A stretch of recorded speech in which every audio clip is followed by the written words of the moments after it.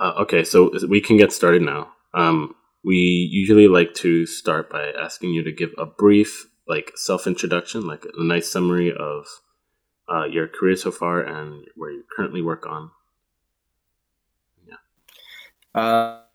So I've been in recruiting for about 14 years now. I started at Electronic Arts in Vancouver as a game tester. My first it was Rugby 2006, and then from there, uh, took a bunch of testers and they turned them into a recruiting team to hire the next sort of crop of testers. We hired like 400 people a year at that point.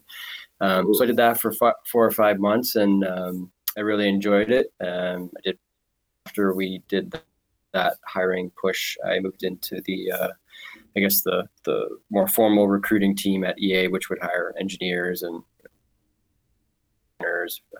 project managers, things like that. So I spent about 4.5 years there. Then I went to a startup, which was called Action Pants, which was acquired by Ubisoft about a year later. I stayed there for another year, so I was there for about 2 years total. I moved from there to help grow the gaming business in Vancouver, and I've been here for the last 8.5 years. So here as in Redmond. I'm in Vancouver, actually. Oh, you're in Vancouver. Yeah. So Microsoft bought a small studio in Vancouver back in 2010. It was an acquisition, and then they wanted to ramp up and build a few new teams. At that time, we were looking at more social gaming, like Facebook and sort of mobile PC type stuff. But that was right around the time of the Kinect launch and the new console, and so we sort of pivoted to more console development. So I started to build a team, which eventually became the Gears of War team, and that's primarily what I've focused on here in Vancouver. Although I have supported Halo and Turn 10 and Minecraft and some of our, Xbox Live and sort of infrastructure teams as well. Support all the different studios. But now I oversee all of the teams here in Vancouver, which is gaming, OneNote, Skype, Bing, Azure, so a bunch of more traditional non-gaming Microsoft products as well. So we have about 650 people up in Vancouver. But the Gears of War team is our largest team at about 200 full-time and 100 contractors. So what does the day-to-day of a recruiter look like? Lots of emails, lots of phone calls. But it's actually quite dynamic. I mean, pretty quickly. Obviously, there's a lot of competition for talent in the technology industry. So it's really just sort of trying to balance your time between giving candidates a good experience and making sure that they feel like that you're responsive and following up and managing them through the process, but as well making sure that hiring managers feel like you're being communicative, providing them with good candidates and helping them to consult them and help them through the decision-making process as well. So it's it's a lot of sort of balls in the air and things to manage at any given time, and you figure out your system for that. But ultimately it's just sort of mostly focusing my time on speaking with candidates, getting them interested, and selling them on the opportunities here and the benefits of working at Microsoft, and then sort of helping them through the process and making sure they feel the love. So I always had the impression that big companies like Microsoft have like an immense recruiting machinery. But I think lately I've been hearing more that most recruiting teams are just really small. And is that true in your case? Well, it's all relative. So I think, we have lots of recruiters at Microsoft. We also have 100,000 employees. We hire more than 7,000 people. So it can feel overwhelming for sure at times, and especially when you're in a position where you have a lot of different businesses to support. But ultimately, I think the recruiters generally are managing anywhere between like 30 to 50 positions at any given time, and as you can imagine, each position might have 5 to 10 candidates each. So if you sort of scale that out, you're sort of dealing with 100 plus candidates, 20 to 30 plus hiring managers, and so trying to keep everybody informed and making sure that people feel like they know what's going on.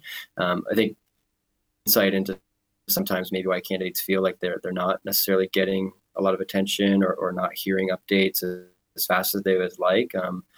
And that's something, Yeah, and something that I want to provide to people. But I think at the end of the day, you just have to remember that, there's a whole lot of activity going on, and sometimes it's hard to sort of give a touch point every day, just given the scale of people that we're interacting with.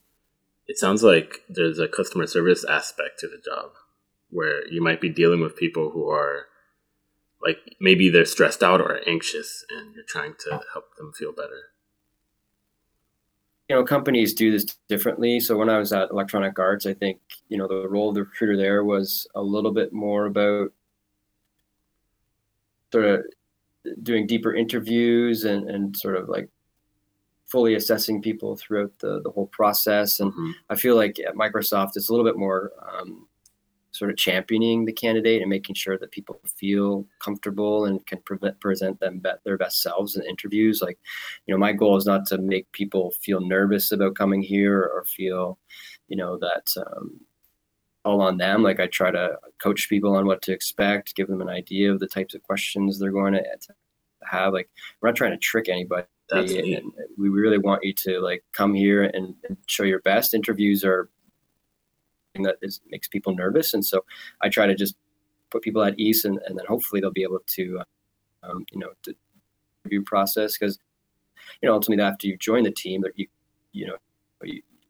as you onboard and get to know people, but that once that stuff goes away, then you can really show your true self. And I'm trying to get people to feel that way in the interview, and really understand like the person that you are and that we'll be working with over the long term.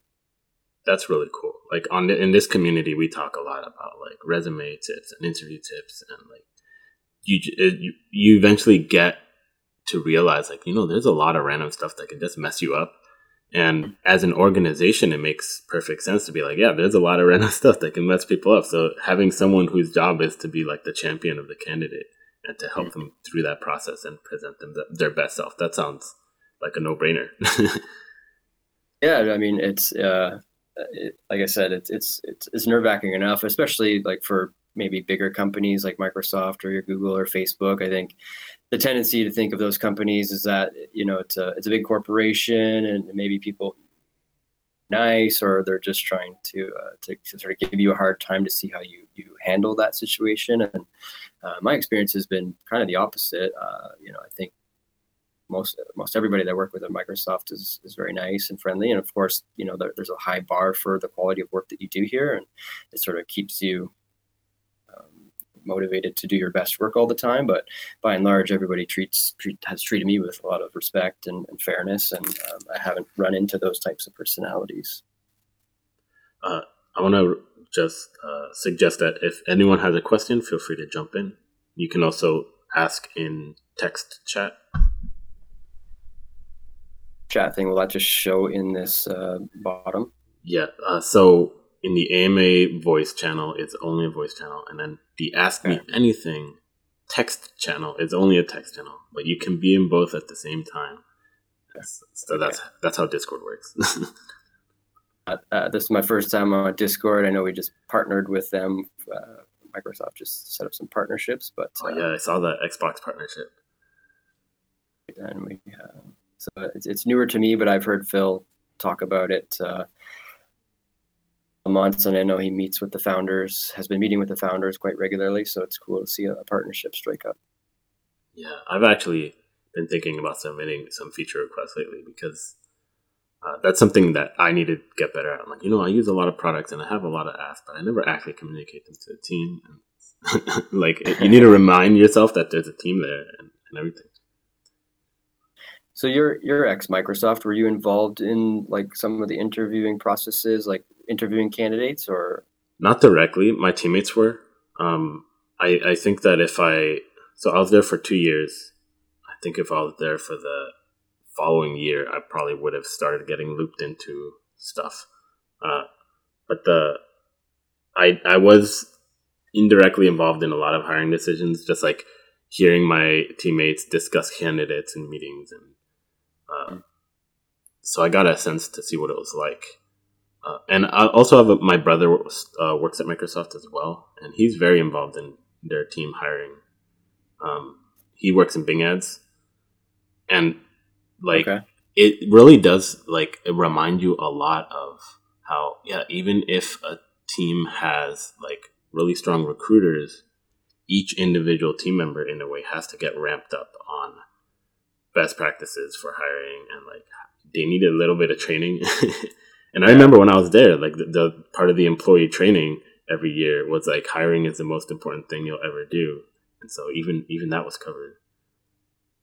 Certainly, I think it definitely takes a team, and so I spend a lot of time, especially when I'm working with new teams and hiring for them, just making sure they understand that candidates have choice these days, right? There's so many opportunities in technology, competing for talent, for gaming talent specifically as well. So, as much as we're interviewing candidates, they're interviewing us as well. And so if they walk away with a negative impression, even if we want to hire them and they've got three other options, like, what's going to compel them to choose us over those other things? And I think one of the just of sort of the game that you might be working on or the actual position itself, like, sometimes you can't necessarily compete with other opportunities there, but you can always compete by giving that candidate a good experience. And we talk about in recruiting, like there's sort of 3 C's, like either that person will be a coworker, a customer, or like a client, a competitor, right? So, and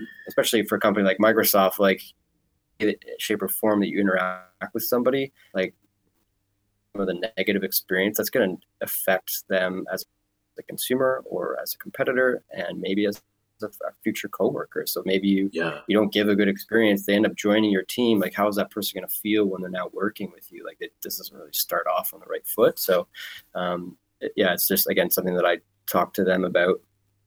They're providing interviewers that have a passion for recruiting. They want to be involved in it. They understand the importance of it. And so, these are some of the things that, like, from a recruiter perspective, that I try to consult with the clients on to make sure that we're kind of on the same page there. I think it really helps students to also see how messy the process can be sometimes and how imperfect it can be. Totally. Because there is a lot of like anxiety that I see from people who go through an interview process. They don't get hired for whatever reason, and they don't get as much feedback about why. And maybe there isn't much. Maybe there isn't much feedback to give other than we found someone better. But I do think that I was just gonna finish the thought saying, like, I do think that it helps people. Like, once you see how messy the process is, it personally lowered a lot of my anxiety and worrying about it. I'm like, oh, it's just a messy process. I just have to try again. What do you mean by messy process? Like, by messy, I mean like, when sometimes people tend to build up this impression of like, oh, it's like a perfect system. Right. If you're really amazing, you'll for sure get hired. And like almost like an exam, or like, I don't know, like people think of Google's crazy hiring practices from early in the day, and they're like, and they just get a lot of these weird thoughts. And I'm like, no, here's a more grounded vision of what this actually looks like.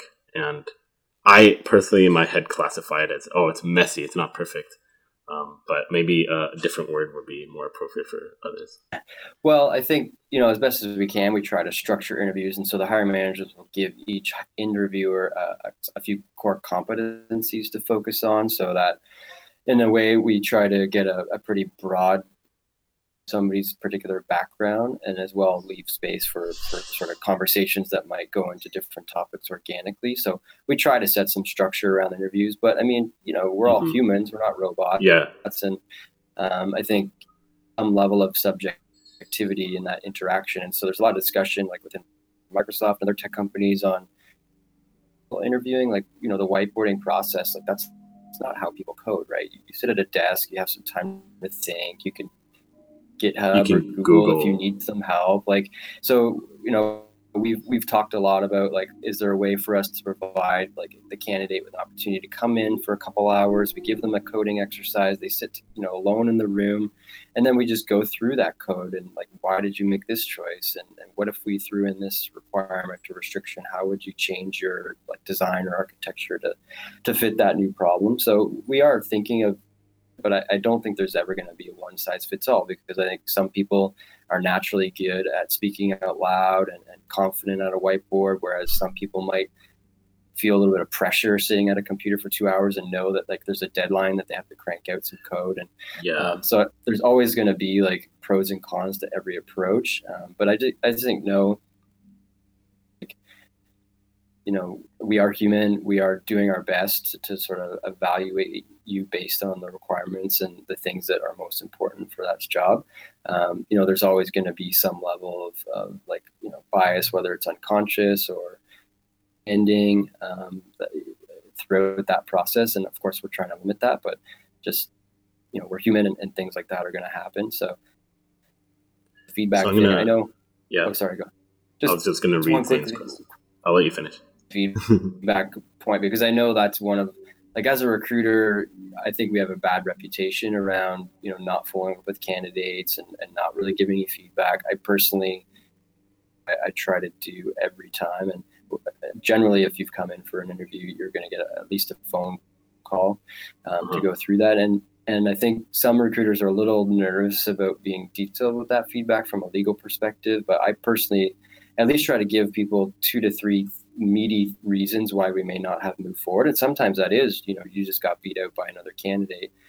Usually there's a couple of things that went wrong or gave the team a little bit of pause before that ultimately led them to make a no hire decision. But I think, honestly, if you spend 4 to 5 hours with us, the least we could do is give you some, we decided not to move forward. And, how detailed that is, up to the recruiter and their comfort level. But, I've opened myself up to some debates, with candidates when I've provided feedback like that. But at the end of the day, we're all adults, and I think people deserve to know where they went wrong so they can try to improve themselves the next time. Yeah, and so I'm going to read a question posted by Zane. Hi, thanks for talking to us. How has recruiting at Microsoft changed with the growth of game development academic programs and or indie publishing? Is the pool of potential recruits changing and their expectations, etc.? So I think the question is, because there's more schools now that focus on game development, are we seeing candidates that we might have previously with just more traditional university? Are we also seeing maybe more candidates have just homegrown skills that didn't go to school, but they just spent time building games and learning Unity or Unreal and things like that? Yeah, I think that's the gist of it. Okay. Yeah, it's interesting. So from a recruiting perspective, I think we are more,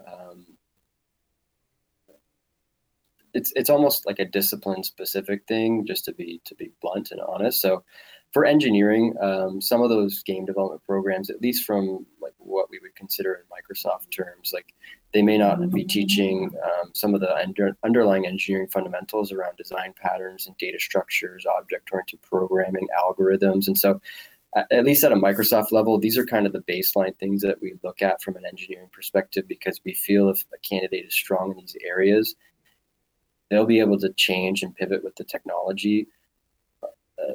Languages change, frameworks change, engines change, and if you don't understand why certain things are working under the hood, I think it makes you a little bit more of a narrow skill set. So for engineering in particular, for schools that teach that, I think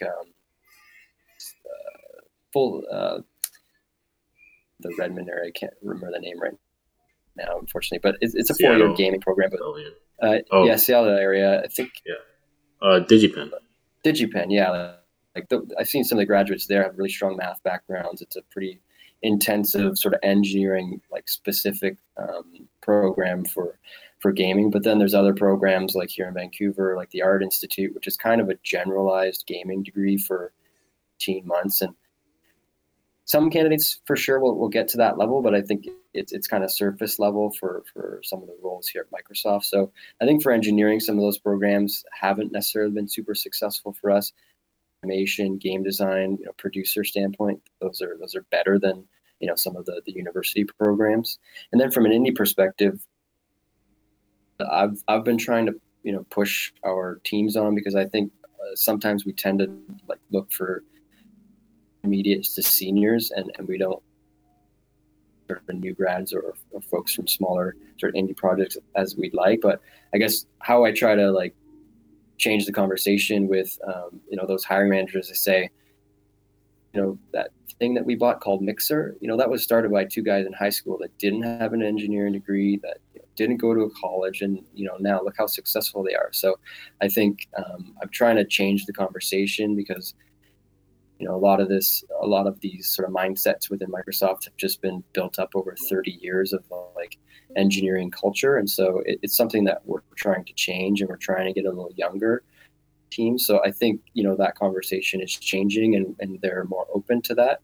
But at the end of the day, I still think there's a baseline sort of minimum requirements that, you'd need to fulfill, whether you come from a university or you come from another big studio or you come from indie. Like, I think there's still just baseline requirements that anyone would need to fulfill. But I think, the scrappiness of the indie, developer, is something that I think would help to change the culture within Microsoft.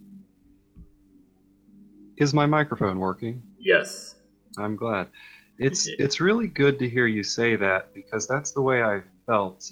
I went to college for a while, and I actually didn't graduate, but I've studied computer science fundamentally.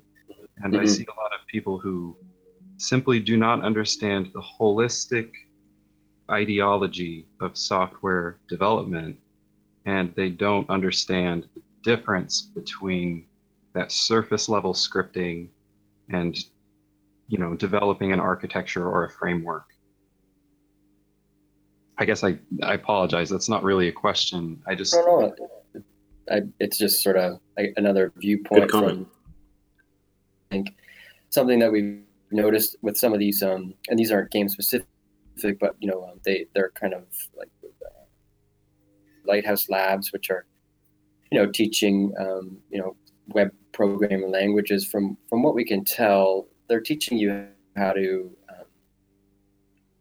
languages and frameworks together, and that's fine, and you can build product that way. But like, what do you do when you need to scale that product, or you need to make it more secure? Like, I think if you don't really understand like what scalability is and some of those sort of underlying topics, then that product very small scale or but it would have trouble scaling. So we want to just hire like for the most part engineers, and not sort of people that just understand how to like cobble code work using like frameworks online. And a lot of the stuff, open source stuff today, will do most of that underlying stuff for you. So I think, by and large, we're looking for people that are a little deeper into the engineering stack. And that doesn't apply to every team and every position, but just in a general sense, that's what we're looking for. So what kind of positions do you mostly hire for? It sounds like definitely a lot of engineers. Do you hire game designers at all? The Gears of War team, I've hired every. Okay, so you've been in the process for every position so far, yeah. For sure. So game design's an interesting one for sure. I think they're important there. I won't talk necessarily about hard skills, because I'm not a designer myself, but I think a lot of it comes down to do you understand like sort of fundamental mechanics and economies and sort of just the different styles of game? Like, what makes a first-person shooter game like Call of Duty different than a third-person shooter game like Gears of War, and like what are sort of the differences in those?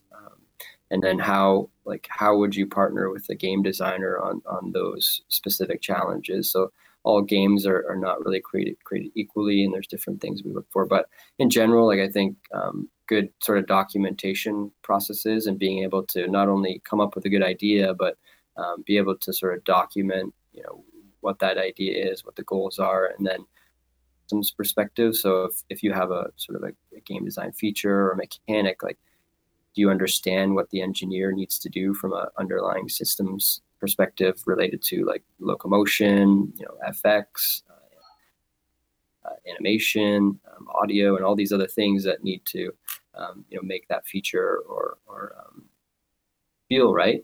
And then I think there's other things in terms of just being very collaborative. Obviously, there's a lot of touch points with the game designer, working with production, engineering, like I said, audio, art, and being able to like get out of your desk and like, you know, evangelize your feature and get people to buy into that feature, and understand why that feature or mechanic is important to the overall game or experience. So I think that's really important. And then lastly, I think there's a lot of good ideas that come up that just aren't going to make it into the game for you know, other, maybe it's too expensive, or, you know, maybe it's cool but doesn't really fit the universe of that game or the character or the story arc or something like that. And so designers get a little bit too attached to their idea, and it can kind of negatively affect, you know, they just won't move on or up, or they get a little bit upset that it wasn't an idea that was taken seriously. And so one of the things that we evaluate, and I think like the passion side is super important from game design. Like one of the things that we look for when we're hiring for Gears of War is not necessarily are you the biggest Gears of War fan. I think that's always a plus, but you about like the top 10 games, like are you going to be able to break them down like from a systems perspective, and like what made them fun, and just have like, you know, good knowledge of what's happening across the industry in terms of trends or emerging things that are happening. And so when people come in for an interview, you know, for a game design role, and they said, oh, you know, I haven't really been playing games the last couple of years, like no hire decision based on that. But that's just kind of a disappointing answer, particularly for someone in design. Yeah, you need to know the industry basically. Mm-hmm. Now that's NC. I would say that, but I have been for the last year or so in the full tilt of teaching myself to program again, having gone rusty. I'm taking the big leap, essentially. I'm going to AIE, and I'm taking a full-time attack at preparing to prove it by creating portfolio materials that I'm not only building a game, I'm going to build the game, and I'm going to document the system with like flow charts and stuff, so you can see how it works with just a glance, you know, like with a binder. And I guess what I'm going to ask is, so I'm going to be going pretty much full time for a couple of years to just prove it, because I'm that guy, basically. And in the summer between, I'll have time to make a game. It sounds to me like you guys would probably like to see something networked. I guess it depends on a team. I mean, I'm just going to be doing it alone. Like you said, the frameworks are out there, so. Yeah, I mean, like it depends on the team doing the hiring and what they actually want. Yeah, well, I guess what I'll say is, what would you like to see in a portfolio from someone who doesn't have a formal degree or like a BS in computer science to prove it?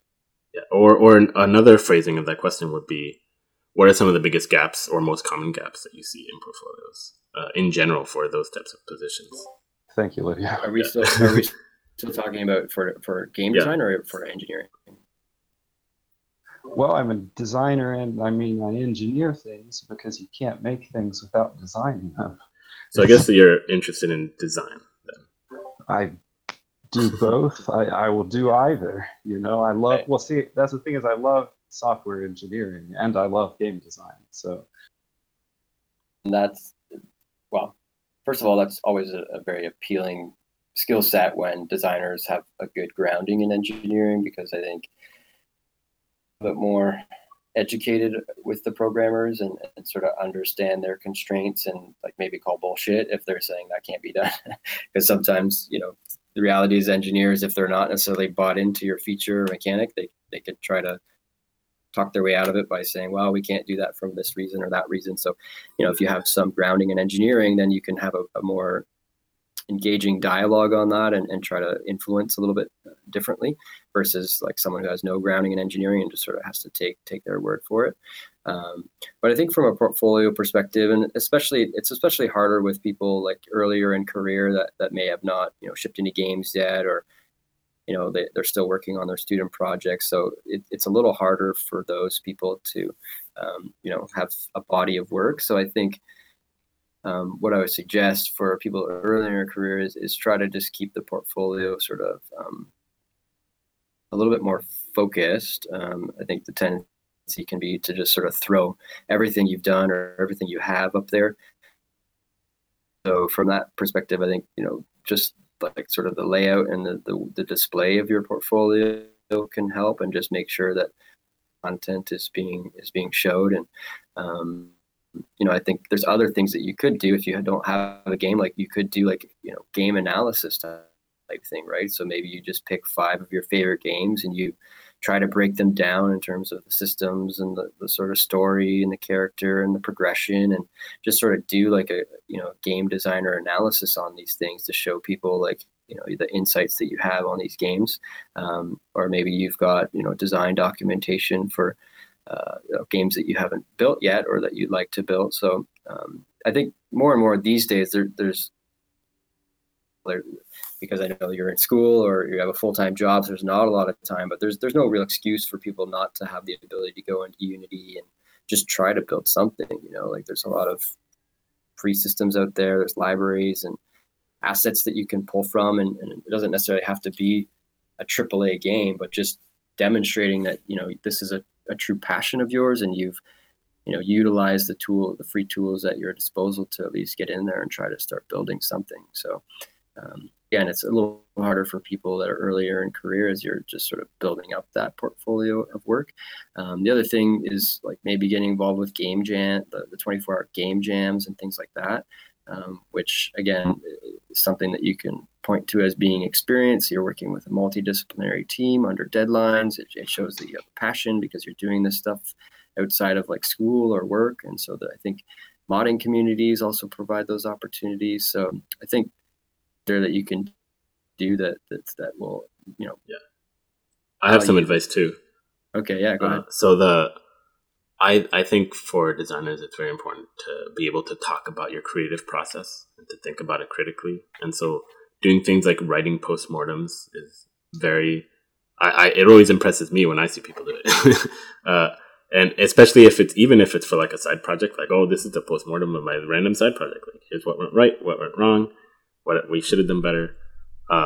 Or even your game jam projects, especially those are kind of easier to do because it's a smaller project, so you can really pick it apart more easily and talk about your design decisions, how they changed, especially if you can also talk about playtest data and feedback.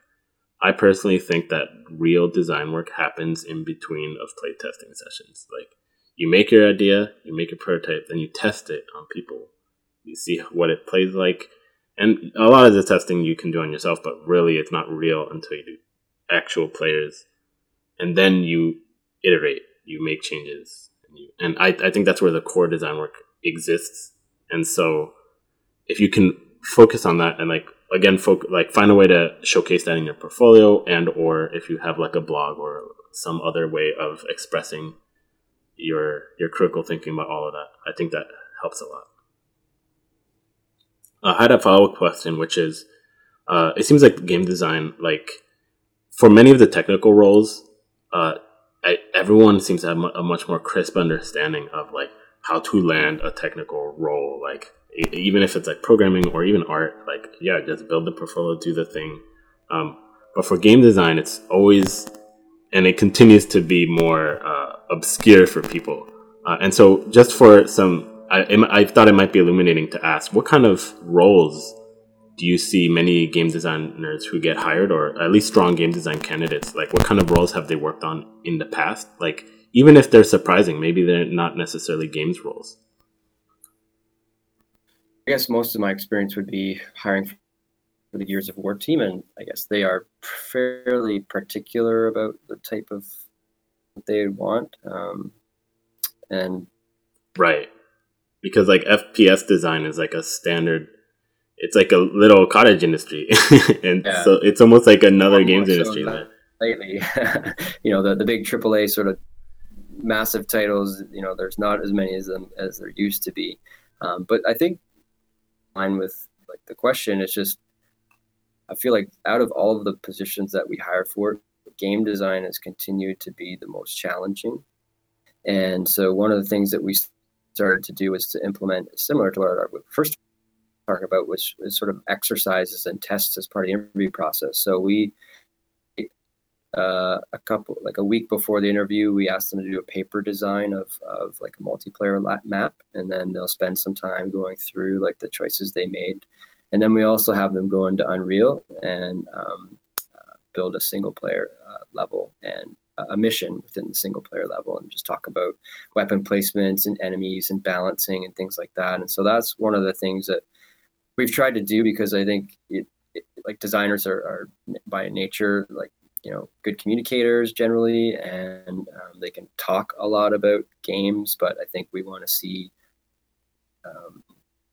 the rubber hits the road, so to speak. So we started implementing some tests. So but the design traditionally has been the hardest, and they are the most important, I would say, within your project. You certainly need to have good engineers that can and make the design work, and you have to have good artists to have quality assets. But at the end of the day, the design is really what to that game and keeps them coming back, and monetization and all those things. So for you, I think it's just, in my experience, because what we've been looking for is so narrow. Generally, I know, like, I'm going after people from like Ubisoft or Activision, and people who have some experience in these areas. We've hired anybody from more of like a non-traditional source on that team, and whether or not they're successful. We had earlier on in the studio's formation, and it was refreshing to see some of those people make the transition into that type of game, given some time to kind of fully understand the universe and what makes Gears from a design perspective. But we've been very focused on people who've got experience in FPS or third-person shooter games. So I'm going to ask a question Ian posted. Ian asked, do you do any sort of recruiting at events at all, like outreach basically? And if you do, how do you handle potential applicants in those scenarios? Yeah, we do recruiting events, and we've done things that have taken... Oh, your mic cut off. I can't hear you.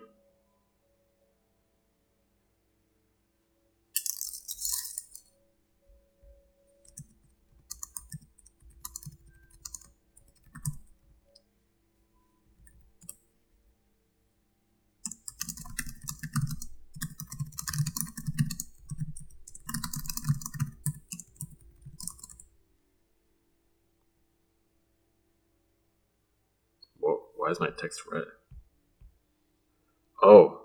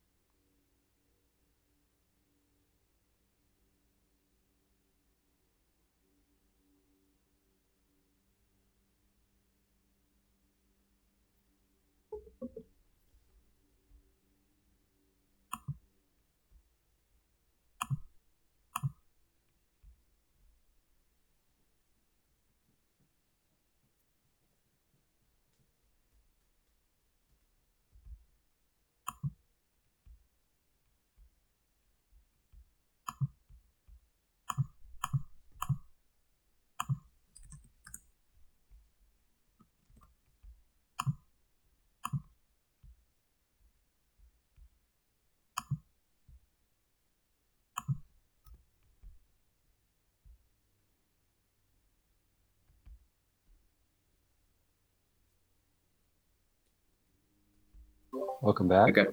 I'm back. Hey, another question from Zane here. Let's see.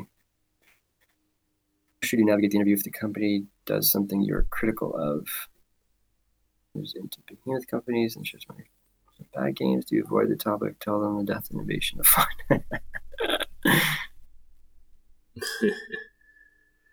Good question. And I think it's really about how you communicate that thought. Like if it's in a respectful, like I'm actually like honestly just curious as to your thoughts on this versus them, or like berating somebody because you don't agree with the is going. Like I think it's a dialogue, and it's okay thing to ask. Way that you ask that question, and making sure that you frame the question properly, and they know it's coming from a place of curiosity or of just really wanting to know what our strategy is, and not a place of putting them down or saying like the direction you're taking is not right or something like that. So I think some of these some of the things that you do when you're interviewing a candidate is want to know about strategy and things like that. So I think it's fine to ask those types of questions, but just the way you frame it. Think of Microsoft. No. Good answer. No, I'm just kidding. Actually, I mean, we've all thought that internally, right? I mean, we've had these sort of first party franchises for a while now, and relative to some of the other companies like Sony and the first party content lineup they have, we haven't really taken as many risks there. I think Sea of Thieves is doing very well, which is a recent new IP that we released. But now is that we're going to be broadening away from just Xbox and really trying to capitalize on the gaming market as a whole, and much presence in mobile, some of these sort of social and casual areas. So I'm not saying that we're going to go out and build a bunch of content, but we do have specific expertise around Azure and web services and like support mechanisms for people to build their games on our platforms and utilize those services that we can provide. So I don't know what the specific first party content strategy might be, but I think the fact that we're just being hardcore console as a business and take advantage of the broader gaming opportunity is really interesting, and that should have us broaden our worldview on gaming from a content perspective as well. Do you really like working at Microsoft? Half years, I wouldn't. If I didn't, I wouldn't be here. But yeah. It's softball. Yeah, it's softball, I guess. But I've actually liked every company that I worked at. I've had great managers, great opportunities from a career perspective. I feel like this role is, in particularly, very dynamic as the projects change, the sort of hot change. A while ago it was all sort of cloud and engineering, and that was sort of the hot area. Now it's sort of machine learning and data science, and now it's going to be quantum and AI. And so, front of these like sort of emerging technologies and getting to know like what's coming from a business perspective. And I've just had great managers. It's a very flexible work environment. I have a young family, and so I can kind of come and go as I please as long as my work is getting done. And so I've been sorry, I might be like a little bit here, but when I think about some of the big technology companies, I won't name other names, like Microsoft's mission, which the formal mission is our goal is to empower everybody in every organization on the planet to achieve more. We're not here to monetize your personal data. We're not here to track all of everything that you're doing online and serve up ads. We're really here to provide software and services to make people and organizations achieve more and bring something new to the world. Of course, there's things that we do as a company that probably could be done better from a social perspective or technology perspective. I'm not no company's perfect, but I truly believe the heart of our company mission is sort of somewhat altruistic, and philanthropic company across the globe. We give away billions of dollars every year to charities and other organizations in the form of cash and softwares, and that's employee and corporate given. So I love working here. It's a fantastic company, and a company of 100,000 people. There's so many opportunities once you get in the door to go to so many different businesses, different disciplines, different positions. So there's no real ceiling. There's so many people here that have worked for 25, 30 years at the same company and challenge themselves with new opportunities. Do you have any advice for someone who might be thinking, like, what if I was a recruiter, like, as a career path? Like, any advice for that? How to get into recruiting? Maybe. Or even, like, what skills are good in recruiters? Have you ever recruited a recruiter? Yeah, of course. I'm hiring someone right now.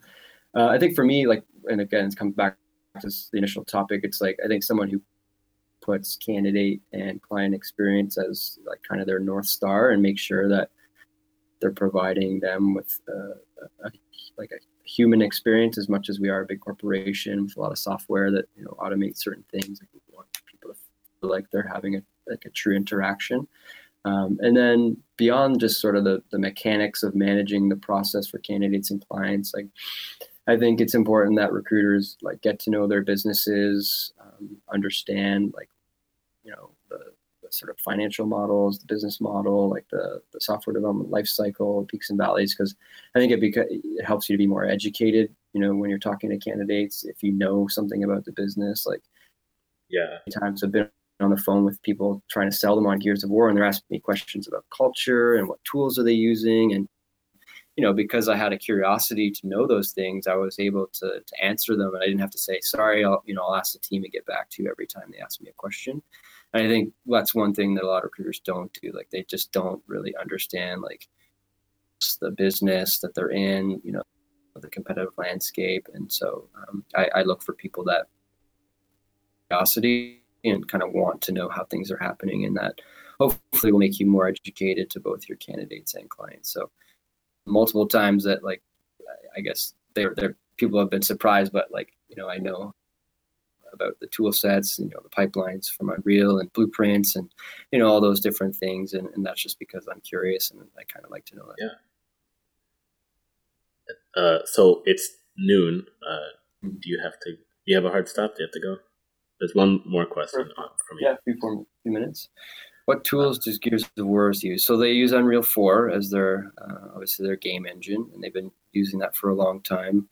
They use, is it C++ based? Some other, well, yes, for most of the core gameplay stuff, but we also have like a web services team that does a lot of C# and sort of. The networking stack. And then we have FX people that use Houdini for a lot of their sort of prototyping and concepting. And then we obviously have to get that into the engine. And we use Fmod at first, but I think they've moved over to the Unreal system because I think they now support Dolby Atmos, which we were one of the first game titles which I just had my first demo on 2 days ago in Redmond, which was incredible. I don't know if you guys are familiar with Dolby Atmos, but it's like next generation surround sound, and you can literally hear like going from one side of the room to the other, behind you, in front of you. It was incredible. It was like a $25,000 speaker system, but I think like from a game design perspective, that light up with so many different scenarios, especially for like horror genre games where something's creeping up behind you from the right or the left. And so yeah, it was fantastic. So and then they use Maya for art and animation. They use the Unreal animation system. We were trying to build our own custom animation system for a while, but ended up just falling back to the animation system in Unreal. Although we did partner with the engine team specifically around animation and graphics, because there were some things we wanted, like tessellation and HDR and things like that I don't think Unreal 4 was set up to have at the beginning. But we had a really experienced animation engineering and rendering team that wanted to push on that. So we've worked pretty closely with them to build the capabilities for Unreal Engine. And that just goes back to the relationship that Microsoft's had with Epic over the past 15 plus years. And the Gears of War franchise. Thanks so much for joining us. I can share your LinkedIn. Is there any other like stuff that you want to plug? There was also a related question, which is like, what should we follow in order to make sure we hear about like recruiting events and stuff from your team? Yeah, I think we it would go to the bigger ones. So we're at GDC every year, and we have and we used to do the booth, but just hasn't been as beneficial previously. So GDC is a big one. E3 will have a small presence at. We've looked at going to Gamescom. So those are, obviously the big ones, which a lot of companies outside of Microsoft would do. And then the other events that we would probably do would be a little bit more networky or invite only. So yeah, I think for now, at least for now, we've just been focusing on the bigger events, which kind of social advertising around, but again, just like any other big company, there's going to be a presence there. All right. Chances are you can find us. So thank you very much again.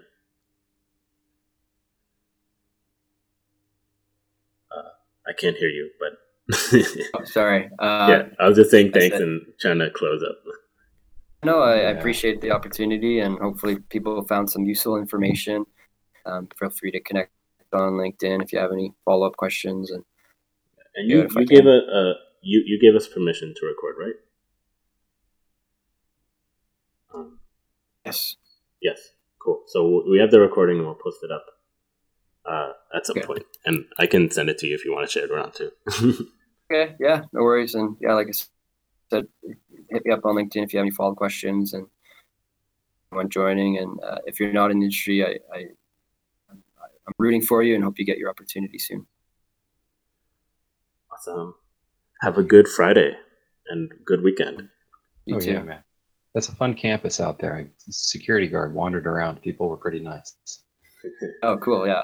Yeah. Pretty spoiled. I wouldn't say that. I would. I was there. Well, see you later, everybody. Thanks, Savio. Thank you.